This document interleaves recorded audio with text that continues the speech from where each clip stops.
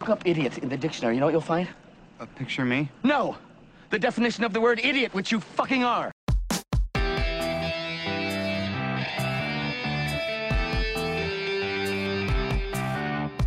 Hello, ladies and gentlemen, and welcome to I Do Movies Badly, a podcast exploration of my cinematic ignorance.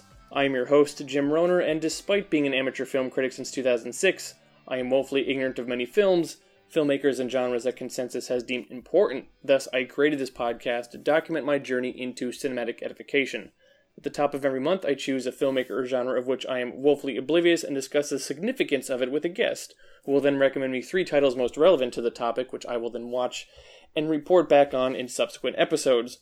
This month, I'm exploring some Christmas-themed horror films, and joining me to discuss is, you should have guessed by this point, he's become a yearly tradition on I Do Movies Badly, the author of Have Yourself a Movie Little Christmas. You may know him from The Wrap, or from the Linoleum Knife podcast, or from the plethora of other podcasts that he has, Alonso Duralde. Alonso, thank you for joining me again here on I Do Movies Badly. Oh, thanks for having me, Jim. It's part of the season. It certainly is. And so I'm glad I was able to snag you in time. I thought ahead this year instead of asking the week before December, hey, can you squeeze me in? So I'm proud of myself. Much appreciated. Yeah. Much appreciated.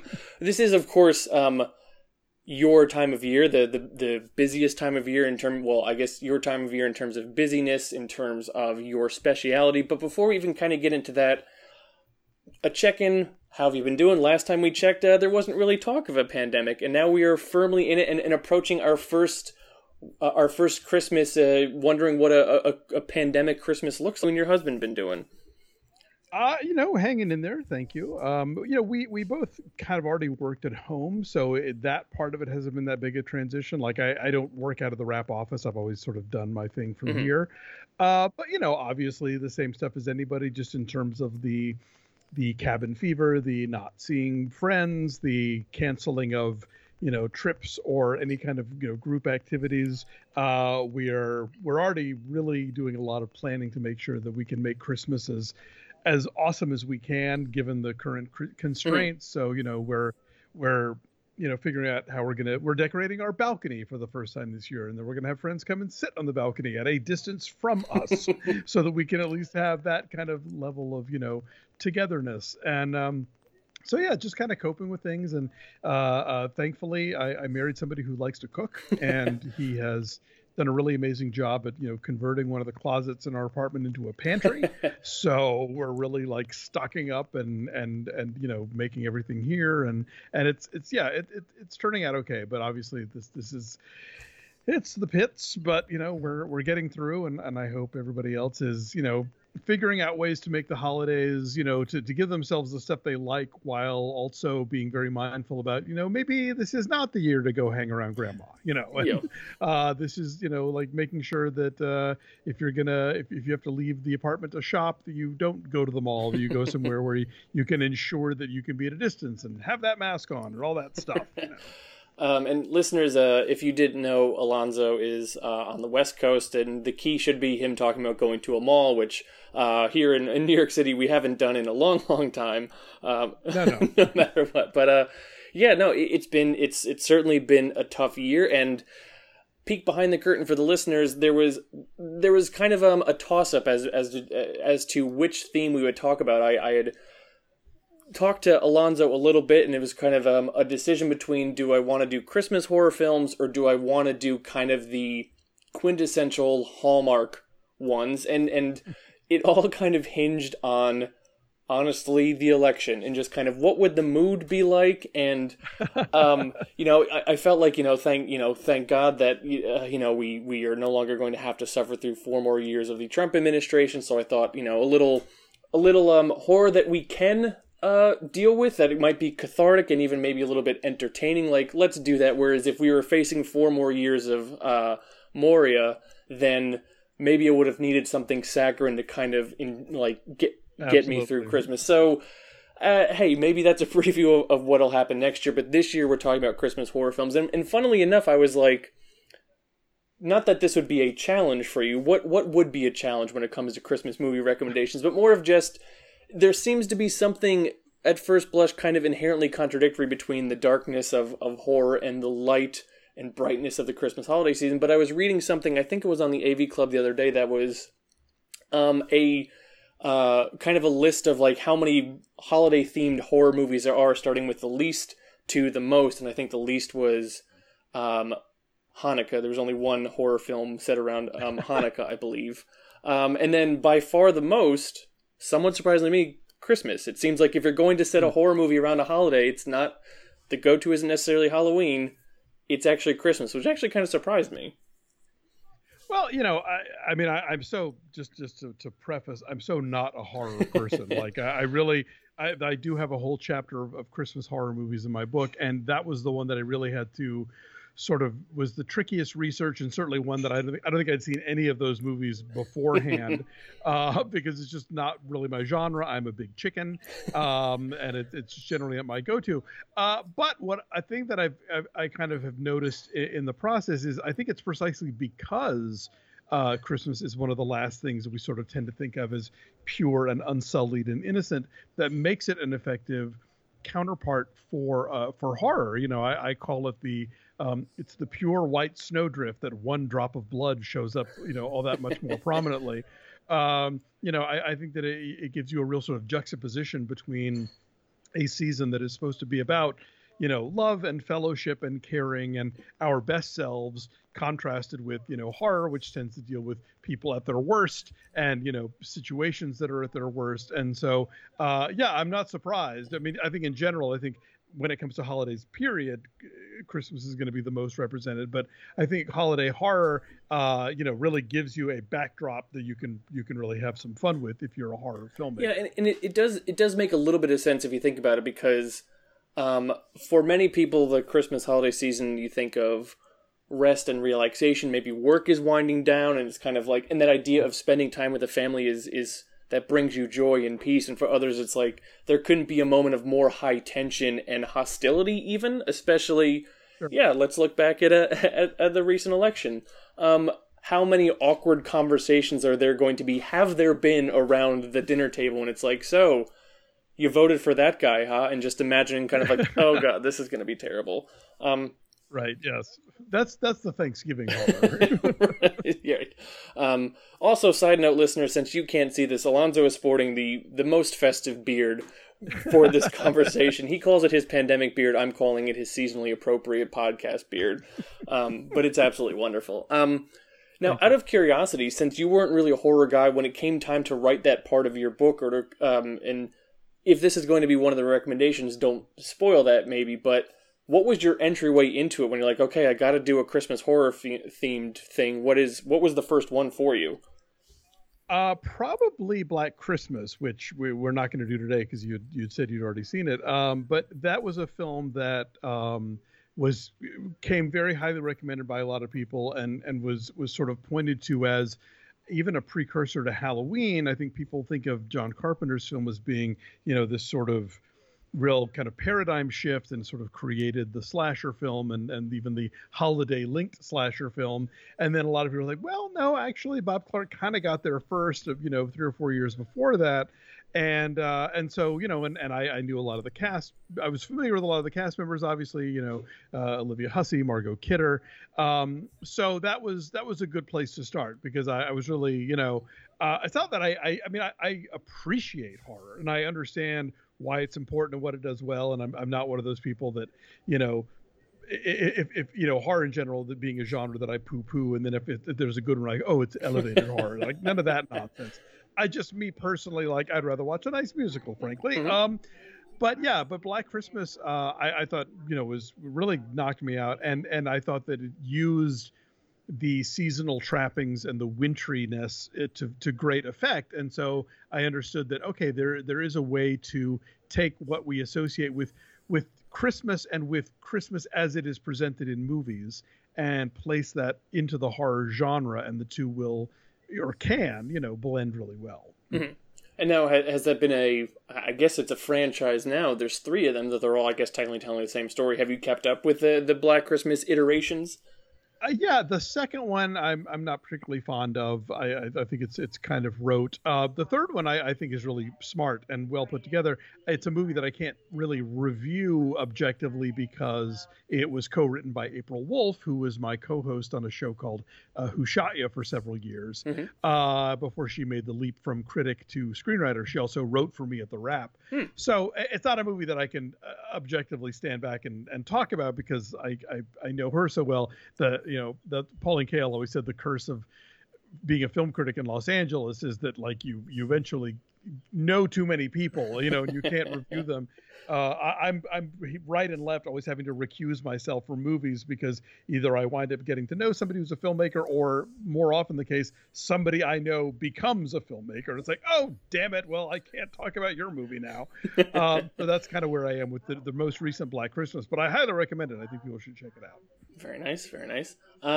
Is there a danger of one day we say, filmmaker Alonso Duralde, former film critic Alonso Duralde?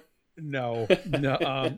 Look, I know there are film critics who have aspirations in that, direction, and bless them and wishing them all the best. I have never had any interest in being a screenwriter or a director. I think that's a very specific skill set and a very specific drive, neither of which I possess. But I think I respect movies too much to inflict myself upon them. But yeah, I'm very.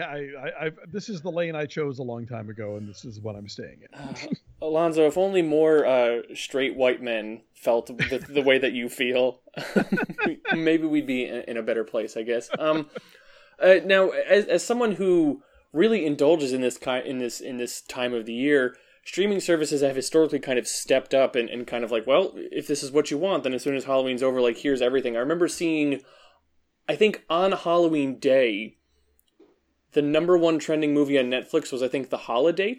So, I mean, we weren't even out of, we weren't even dancing on Halloween's grave yet, and it was already kind of in that. So, but in this year where there's a pandemic and people are staying home, have you noticed that there are even more of these offerings, or just kind of, par for the course, basically? No, it's definitely been a thing. There was a People magazine, I think, recently ran a survey that something like 80% of people had started watching Christmas movies earlier this year.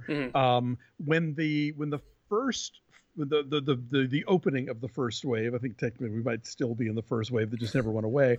Anyway, but when the pandemic really got rolling in March and April, Hallmark started having these 24/7 Christmas movie weekends on both of their channels, just because I think people really wanted that kind of comfort television. And and they had already started doing weekly Christmas movies anyway. So like Thursday nights on Movies and Mysteries, Friday nights on Hallmark Channel.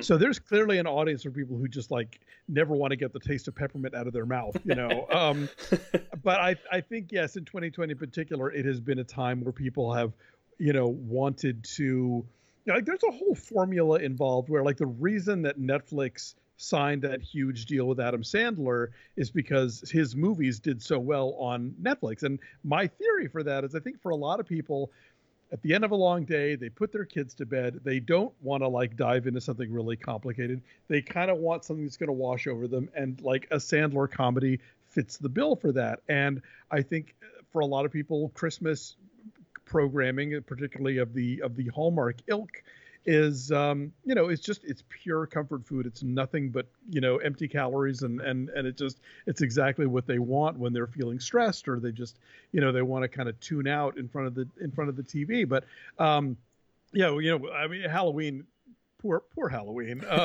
because Hallmark and Lifetime in the last couple of years have started their okay, now we're switching over to 24/7 Christmas and we're premiering the new movies always the weekend before Halloween even starts. And this year, because Halloween was on Saturday, they had started a full week earlier. So already the weekend of the 23rd, they were going at it, and they all dropped new movies on Halloween night. So it was like, we're not even pretending this is a thing. We're just jumping right to Christmas. Well, I think there's something too about, I mean, Christmas in theory, if you're in most, maybe not most, but a good portion of the country by the time Christmas rolls around, you're not going out and doing much anyway. It's cold outside. Maybe it's snowing or raining or whatever climate change is bringing you. But it's like, I'm going to stay inside. I'm going to watch stuff anyway.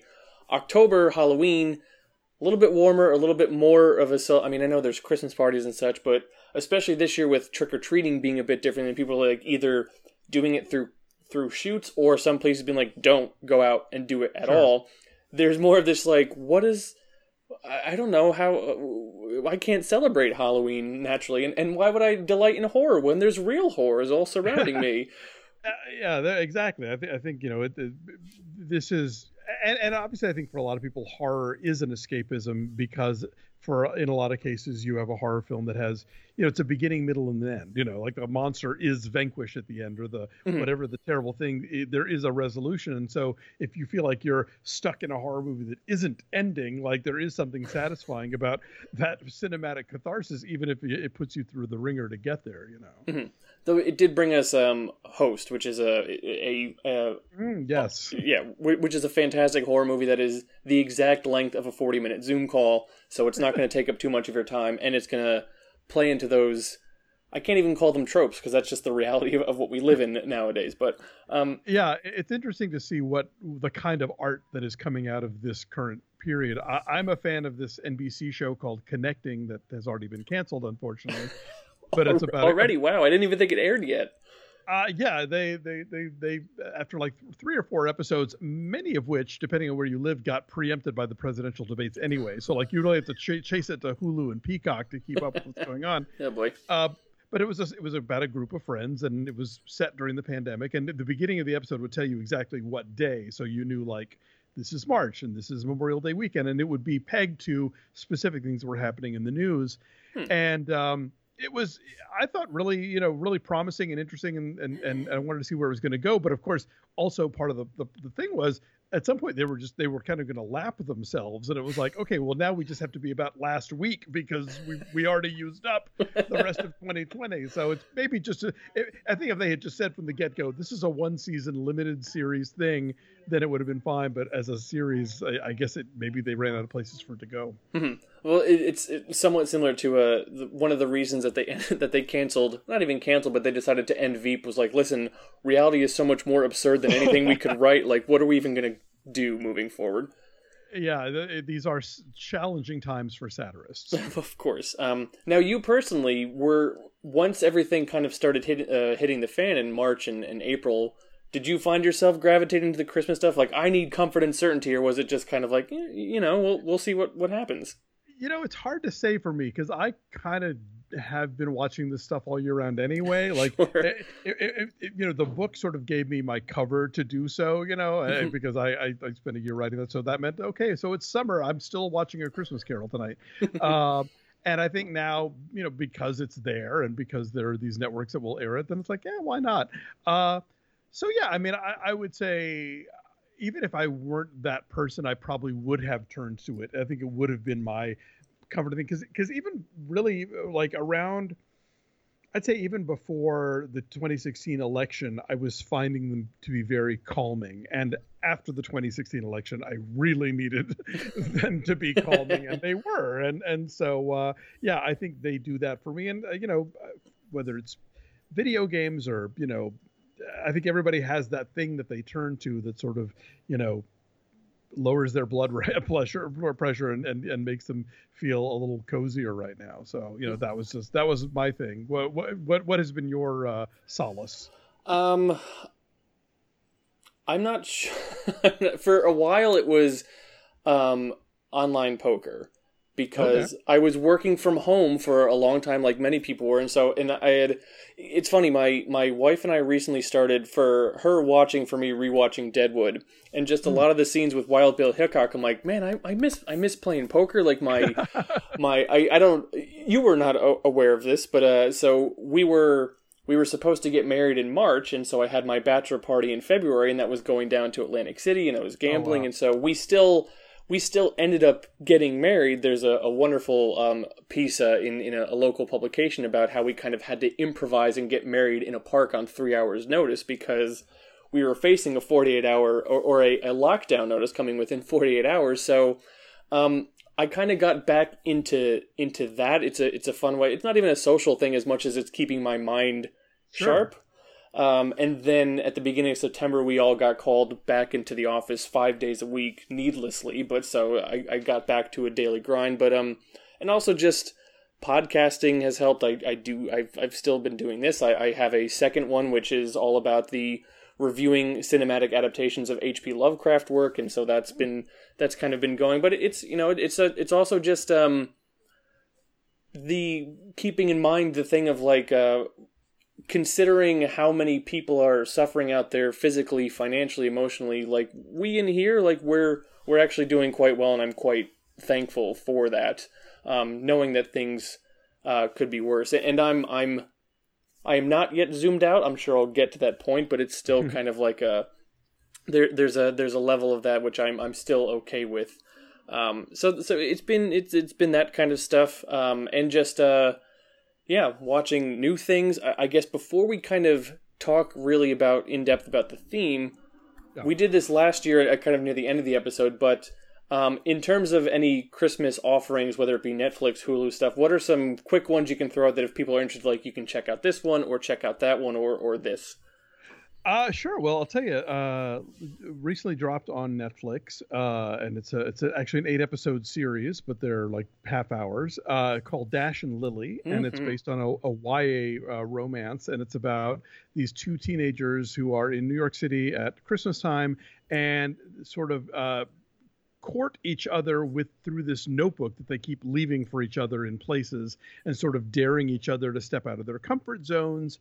And it's really charming, and it's just a really fun, it's very New York. I mean, like they go to Macy's, they go to all these, all these different sort of landmarks and very specific locations. It doesn't feel like one of those, made in Vancouver, New Yorks. Sure. And my friend Michael Cyril Creighton pops up as a Macy's elf and as a drag queen, so that was fun. But yeah, it's really charming. I think people should check that out.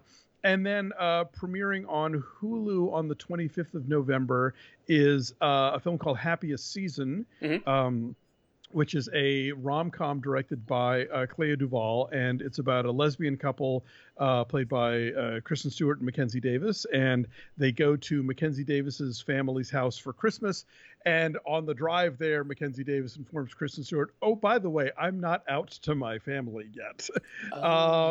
So it's a fun, farcical setup, and it also, if you are a queer person, that you hear that and you think, oh, that's kind of terrible. And the movie does acknowledge that it is kind of terrible, and they don't play it lightly, but it is always very funny. Dan Levy plays Kristen Stewart's best friend, and he is the Eve Arden of this movie. Like, he'll waltz in, say a couple of hysterical things, and then be off again. But I think it's really sweet and funny, and people should check it out. I'm going to second the recommendation for Dash and Lily. My wife and I started that the other day, kind of on a whim. She just kind of turned me on, like the first episode. I'm like, yeah, I guess I'll watch it. And then I think we, like 3 or 4 episodes later, we were just like, yeah, it is very charming. It feels like New York authentic, and not just because of iconic locations, but even just like the kind of people that you would meet. I mean, the fact that there's a Jewish punk band called Hollaback was just like, I thought hilarious, and the soundtracks are great too. I never thought that I'd hear a Fairy Tale of New York by the Pogues on a Netflix show, but there it is, and it also like works somehow like surprisingly well. Yeah. No, I went in with kind of medium expectations and was like, oh, this is quite delightful. Yeah. It's not gonna blow you away, but like you're gonna like, yeah, okay, yeah, I'm buying what you're selling, Dash and Lily. I'm into it. So, there you go. Okay, but of course the matter at hand is Christmas horror films. Yeah. Alonzo, you got 3. They can come in any order that you want, and I should also preface for the listeners that this is actually going to go. This theme will go past Christmas just because of how my scheduling with the podcast worked out. November got started late, so November is going to go 1 week into December. So the final film, I don't know if this affects anything for you, Alonzo, but the final film will actually be in the week between Christmas and New Year's. But I'm still going with it anyway. Look, the 12 days of Christmas doesn't start until Christmas. That's very true. It ends at Epiphany. I will not take my tree down before January 6th. So that week totally counts. There we go. All right, so let's start off. These are all I made sure they're all streaming. So this first one is available on Amazon Prime. It is 1971's Whoever Slew Auntie Roo, and it is it's I believe an AIP horror film of the early 70s. Mm-hmm. It is very much of the post whatever happened to Baby Jane, what they call hagsploitation or grand dame guignol. And the grand dame in this question is Shelley Winters. And if you know Shelley Winters' work, particularly her later work, there are no half measures. So she plays a woman who she's a rich lady who is haunted by the death of her daughter. She is always having seances. She's kind of being taken in by a medium who is exploiting her grief. And every year she has a big Christmas party and invites all the kids from the local orphanage to come and stay the night. And so one year she has the kids over. There is a little girl who is the dead ringer, if you'll pardon the expression, of her dead daughter. She becomes obsessed with sort of keeping her in the house. The girl's brother is played by Mark Lester from Oliver, and the two of them sort of conspire to escape and save themselves. And it is not a spoiler to say that this is a film inspired by Hansel and Gretel. Yes, it's even right there in the IMDb summary. Yeah, a demented widow lures unsuspecting children into her mansion in a bizarre Hansel and Gretel twist. I don't know what the twist is. I can't say that I don't want to know because I'm going to find out no matter what. But yeah, it's fun. It is very I think a lot of the AIP horror, especially the ones they made in Britain, are kind of, they're not quite at Hammer level, but there is there's the same sort of great parade of character actors and a sense of ghoulishness that maybe you wouldn't necessarily get in an American film. But yeah, so this is just this creepy little story about a scary old lady and some enterprising children, and it's all set at Christmas time. And I had a lot of fun with it, and it's I think. When I read my list, my husband was like, "That's not really a horror film," but by my stakes, it is because it doesn't take much for me. Now, is it viscera that kind of, I don't want to say turns you off from horror, but that separates you from kind of connecting with it, or is it just kind of even emotionally or tonally what you're looking for in a movie? It's the gore is not my top of my list. I'm not. The sudden jump, kind of like it can be fun, but like I don't want it all the time. And I don't know, there's something about I don't know, maybe I just like would rather people be nice to each other. There's a lot of cruelty in horror, and there should be, and it's a feature, not a bug, but it's not the thing I'm dying to see. I mean, there's a lot of cruelty towards each other in A Christmas Story as well, and I guess the connecting thread being Bob Clark, both that and Black Christmas. And it is funny you say that, and then I'm just kind of thinking like, oh, poor Alonzo, that one of the first things he saw was Black Christmas, which that is a bleak kind of hopeless movie. Definitely so, but I think pretty much if you show me any sort of early 70s Canadian film that's set in the dead of winter, like I'm expecting it to be pretty grim from the jump. So yeah, I told you I covered that one. I covered that for I did Canucksploitation was that theme. So it was Black Christmas, My Bloody Valentine, and then Class of 1984. Oh, nice. And I seem to be in the minority when I didn't care really for either of the latter two, but that's maybe that's why nobody listens to this podcast. But Whoever Slew Auntie Roo, and I must say, somewhat pretentiously, I was like, I'm gonna have a pretty good idea of what Alonzo is going to recommend me. I've literally never heard of this movie until right now, so this is good. Yeah, so this is gonna be splendid. I do like to surprise. And it's directed by Curtis Harrington, who has a really fascinating kind of real life story. He was very involved in these sort of like Hollywood mystic witchcraft community. Mm-hmm. My friend Lisa Jane Persky wrote this amazing article about his funeral where like Kenneth Anger got up and talked about how he and Curtis had once summoned a Dybbuk. Wow. Yeah, he was one of a kind. But he directed Night Tide with Dennis Hopper, and I want to say that he also did with Shelley Winters again a film right after that called What's the Matter with Helen. That's Shelley Winters and Debbie Reynolds. It's a lot of fun. Whatever happened to Helen? Whoever slew Auntie Roo? Whenever are we getting to Grandma's? He could maybe build a franchise off these. Oh yeah, no. Again, Baby Jane did inspired a lot of things, and if you put it in the form of a question, as the late Alex Trebek would say, then people knew exactly what kind of movie they were in for. Mm-hmm. Harrington also directed Ruby, which was a post-Carrie horror film with Piper Laurie. Oh yes, which is funny because do I have a correct memory thinking that Piper Laurie thought that she was making a comedy when she was making Carrie, or assumed? I don't know. I think that sounds. I've heard that story. I don't know if it's apocryphal or not. But, yeah, because if the horror genre doesn't loves anything, it's imitating the successes that came before it. So yeah, but okay. So whoever slew Auntie Roo #1. What do we got going on for #2? Okay, so for #2, this is also from is it the 70s or 80s? Hang on, let me get this in front of me now. This would be this is from the early 80s, a film called Christmas Evil, which John Waters will tell you is his favorite Christmas movie. Sorry, from 1980. So if that's not recommendation enough, I don't know what to tell you. But it is a very cool and very twisted movie about a guy who, as a child, becomes obsessed with Santa Claus in a way that is not entirely not tied into sex. But you'll have to see the film to figure that out for yourself. Anyway, he grows up to be played by Brandon Maggart, who is an actor that some people might know from. He was actually on Sesame Street for years. He was a Tony nominee for Company, and he's Fiona Apple's father. Wow. And he works in a toy factory. He spies on children in his neighborhood and keeps track of who's naughty and who's nice. Sure.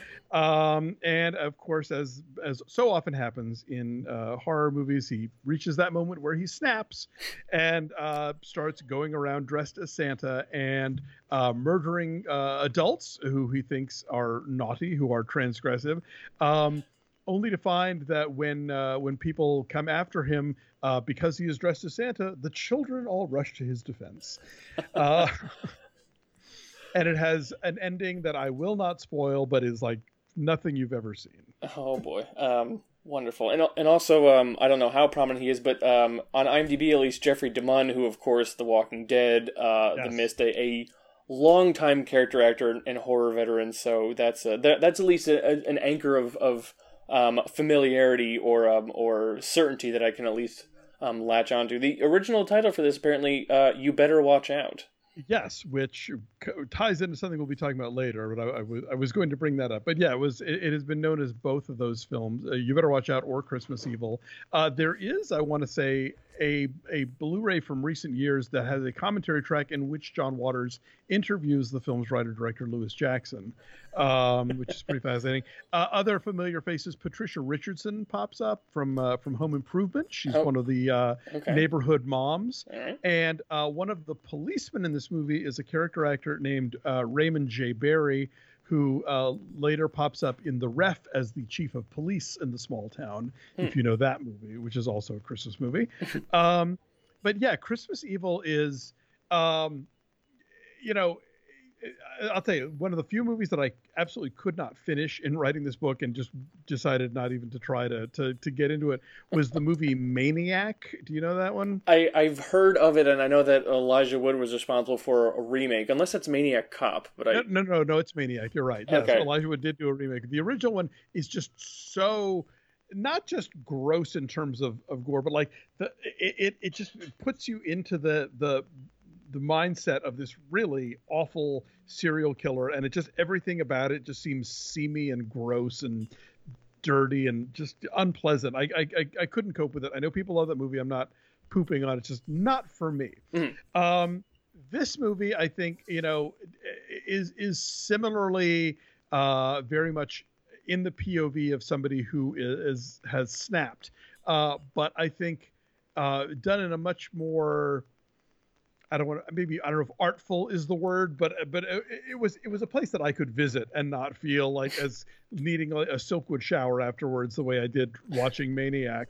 But Maggers' performance is really great, and you could probably pin down some issues with this movie's idea of the character psychology, but nonetheless, I think it a lot of times people will get into these arguments about is Die Hard really a Christmas movie? And I don't know what the delineation is in terms of whereby a movie can't just be set at Christmas. It has to specifically incorporate, X, Y, or Z Christmas thing into it.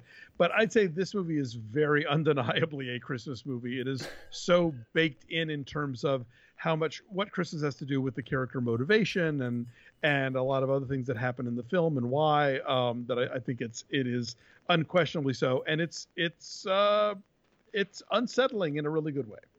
Now, do you know why John Waters loves it so much, and also how that might be connected to just Lewis Jackson as a director? Because now, granted, IMDb doesn't tell the whole picture, but looking at his resume, he's only got 3 director credits. This one, his debut called The Deviants, and then in the middle, sandwiched in the middle, ironically enough, is a movie called The Transformation, A Sandwich of Nightmares.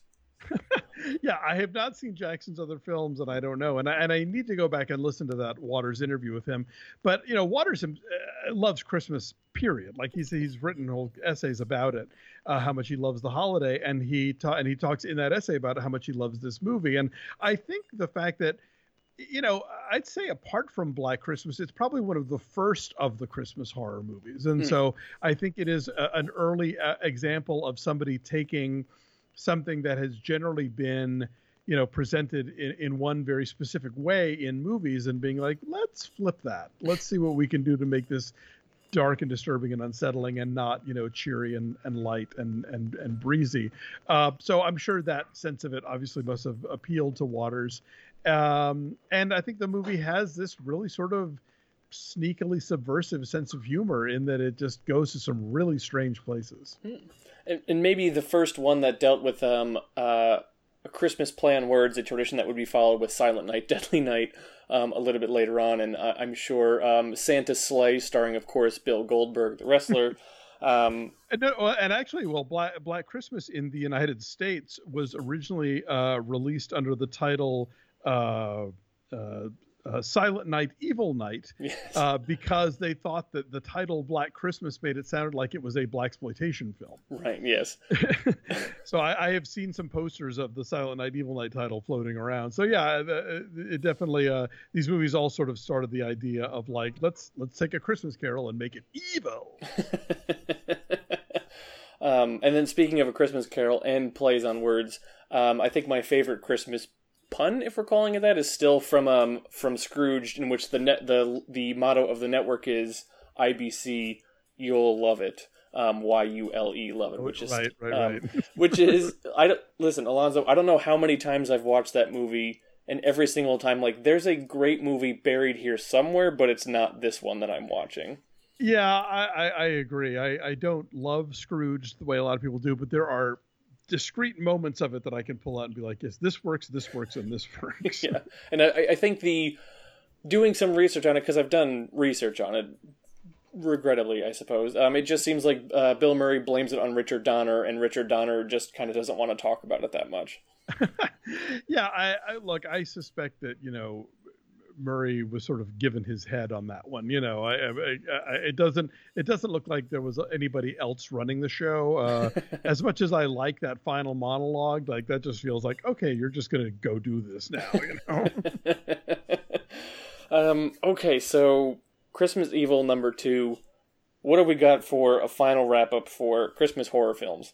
So number 3, this one is actually not in my book only because it is too recent and it came out in the last few years, and it is 2016's Better Watch Out, not to be confused with You Better Watch Out, which is the alternate title for Christmas Evil. This is a horror comedy directed by Chris Peckover, from a script by Zach Kahn.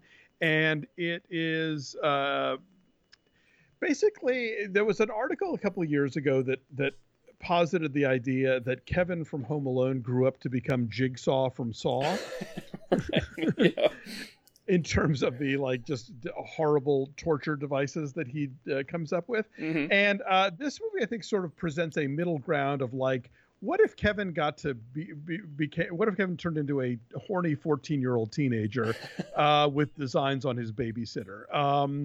And so it's about a kid named Luke, played by Levi Miller, who was on Supergirl for a while and was in the terrible movie Pan, as it was the Peter Pan prequel as Peter Pan. Sure. Movie was not his fault, but that one was terrible. Anyway, he's really good in this one as this seemingly cherubic, angelic-looking kid who, the more layers you peel away, the more you start to find something really disturbing going on. Mm-hmm. And this is a movie where it kept me guessing, and I'll say part of it is usually when you see a trailer to a movie, it kind of gives away the goods. Mm-hmm. And this one, you see the trailer and you think you know the movie you're getting, and then you see it, it's like, oh no, there's something entirely different going on here. Mm-hmm. So there's a lot happening, and Olivia DeJonge plays the babysitter. His parents show up at the beginning and end of the film, and they are played by Virginia Madsen and Patrick Warburton. Patrick Warburton. Thank you. I was going to say Ron Regal, but I knew that wasn't right. Anyway, yeah, I think this movie is really inventive and clever. The pacing is really great. This is some, this is the kind of movie where I really admire the editing, as far as not just within the sort of horror moments in terms of catching you off guard or the shocks and jolts, but just in the entire arc of the storytelling, I think comes together really well. So yeah, it's from a few years ago. It hasn't developed a giant cult just yet, but it does have its fan base, and I'm firmly in it.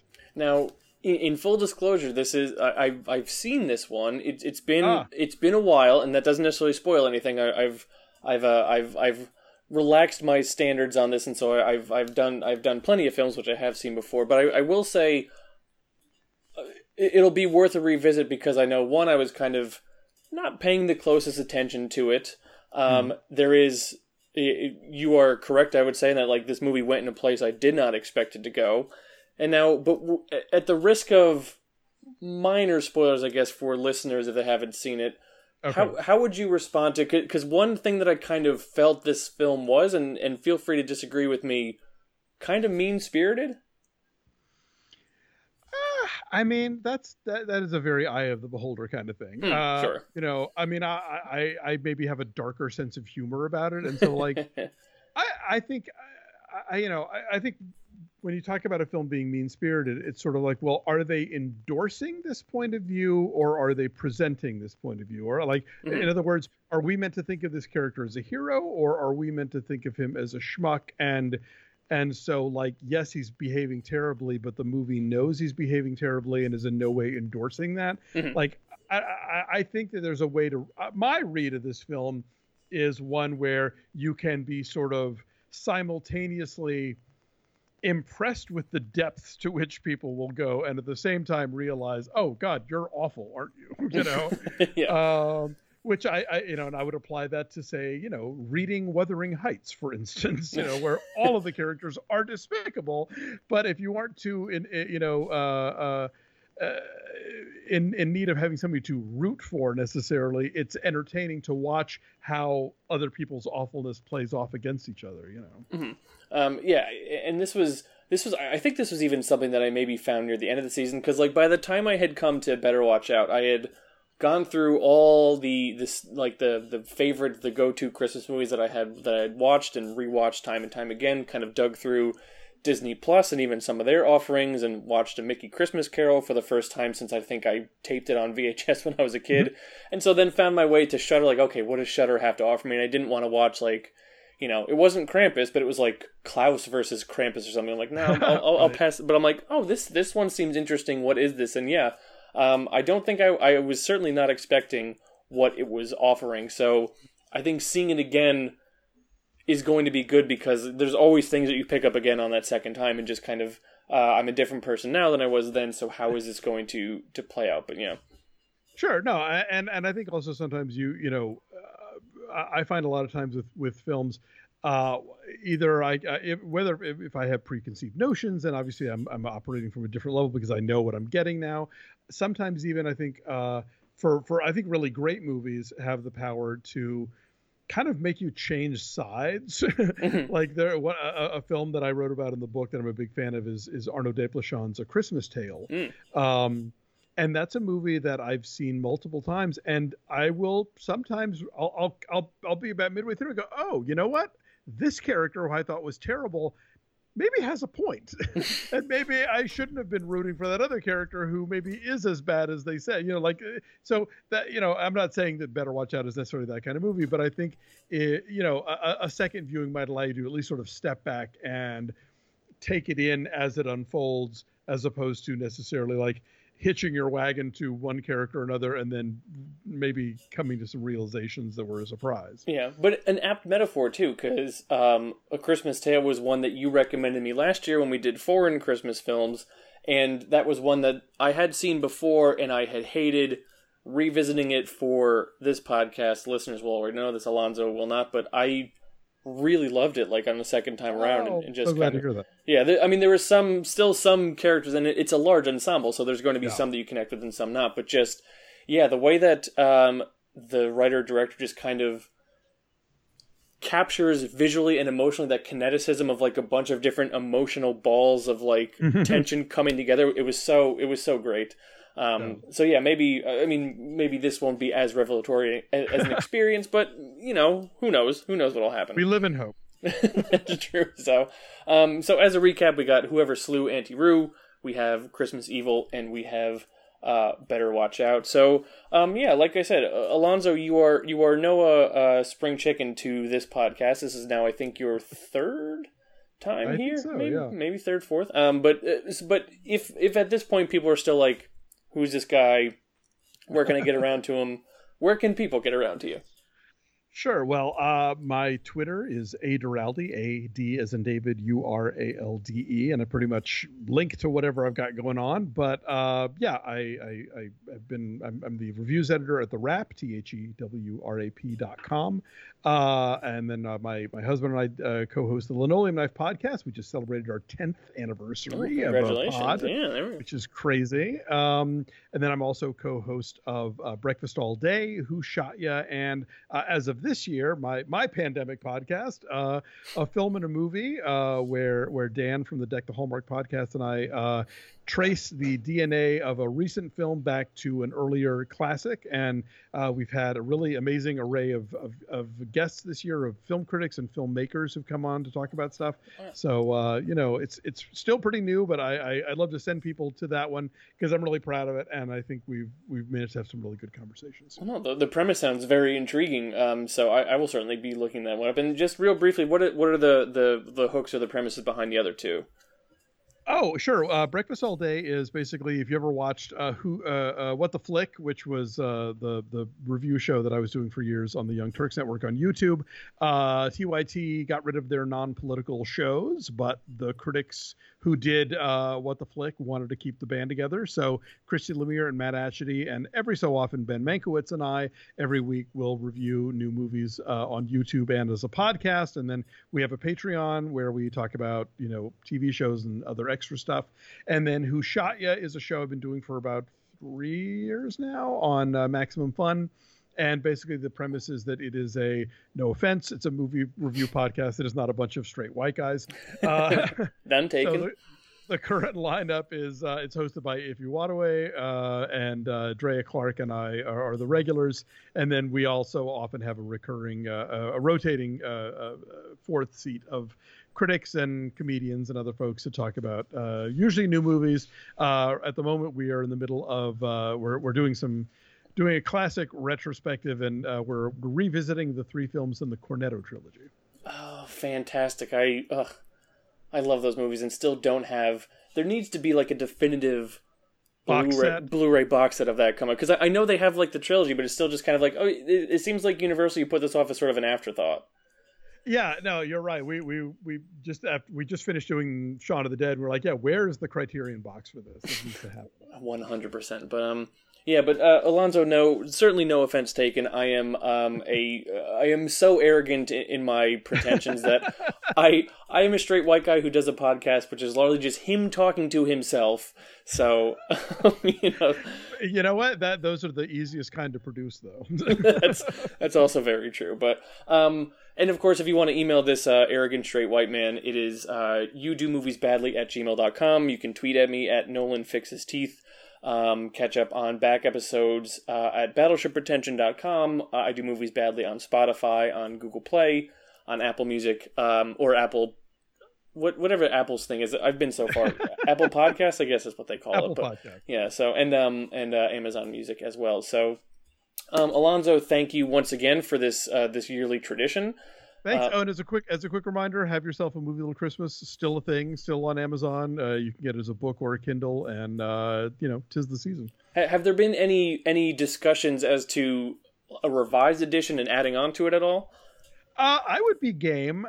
We haven't quite gotten there yet. In the meantime, I've been working on a book with my friends at the Deck the Hallmark podcast about their reviews of Hallmark movies, and that's going to be out in fall of 2021. Wonderful. So I'd start a Patreon for you, but I can't guarantee that there'd be any contributions to that. So you are far more popular than I am at this point, but I'll chip a couple bucks your way if it ever gets to that point, Alonzo. You're on. So okay, listeners, thank you for tuning in to this. Be sure to tune in next week, where I'll be covering Whoever Slew Auntie Roo, and where hopefully I will be just a little bit less ignorant. And even though it is early as of this recording, and even when this episode goes up, Alonzo, Merry Christmas to you and your husband. Merry Christmas, you guys, and congratulations on your wedding. Thank you very much. I appreciate it.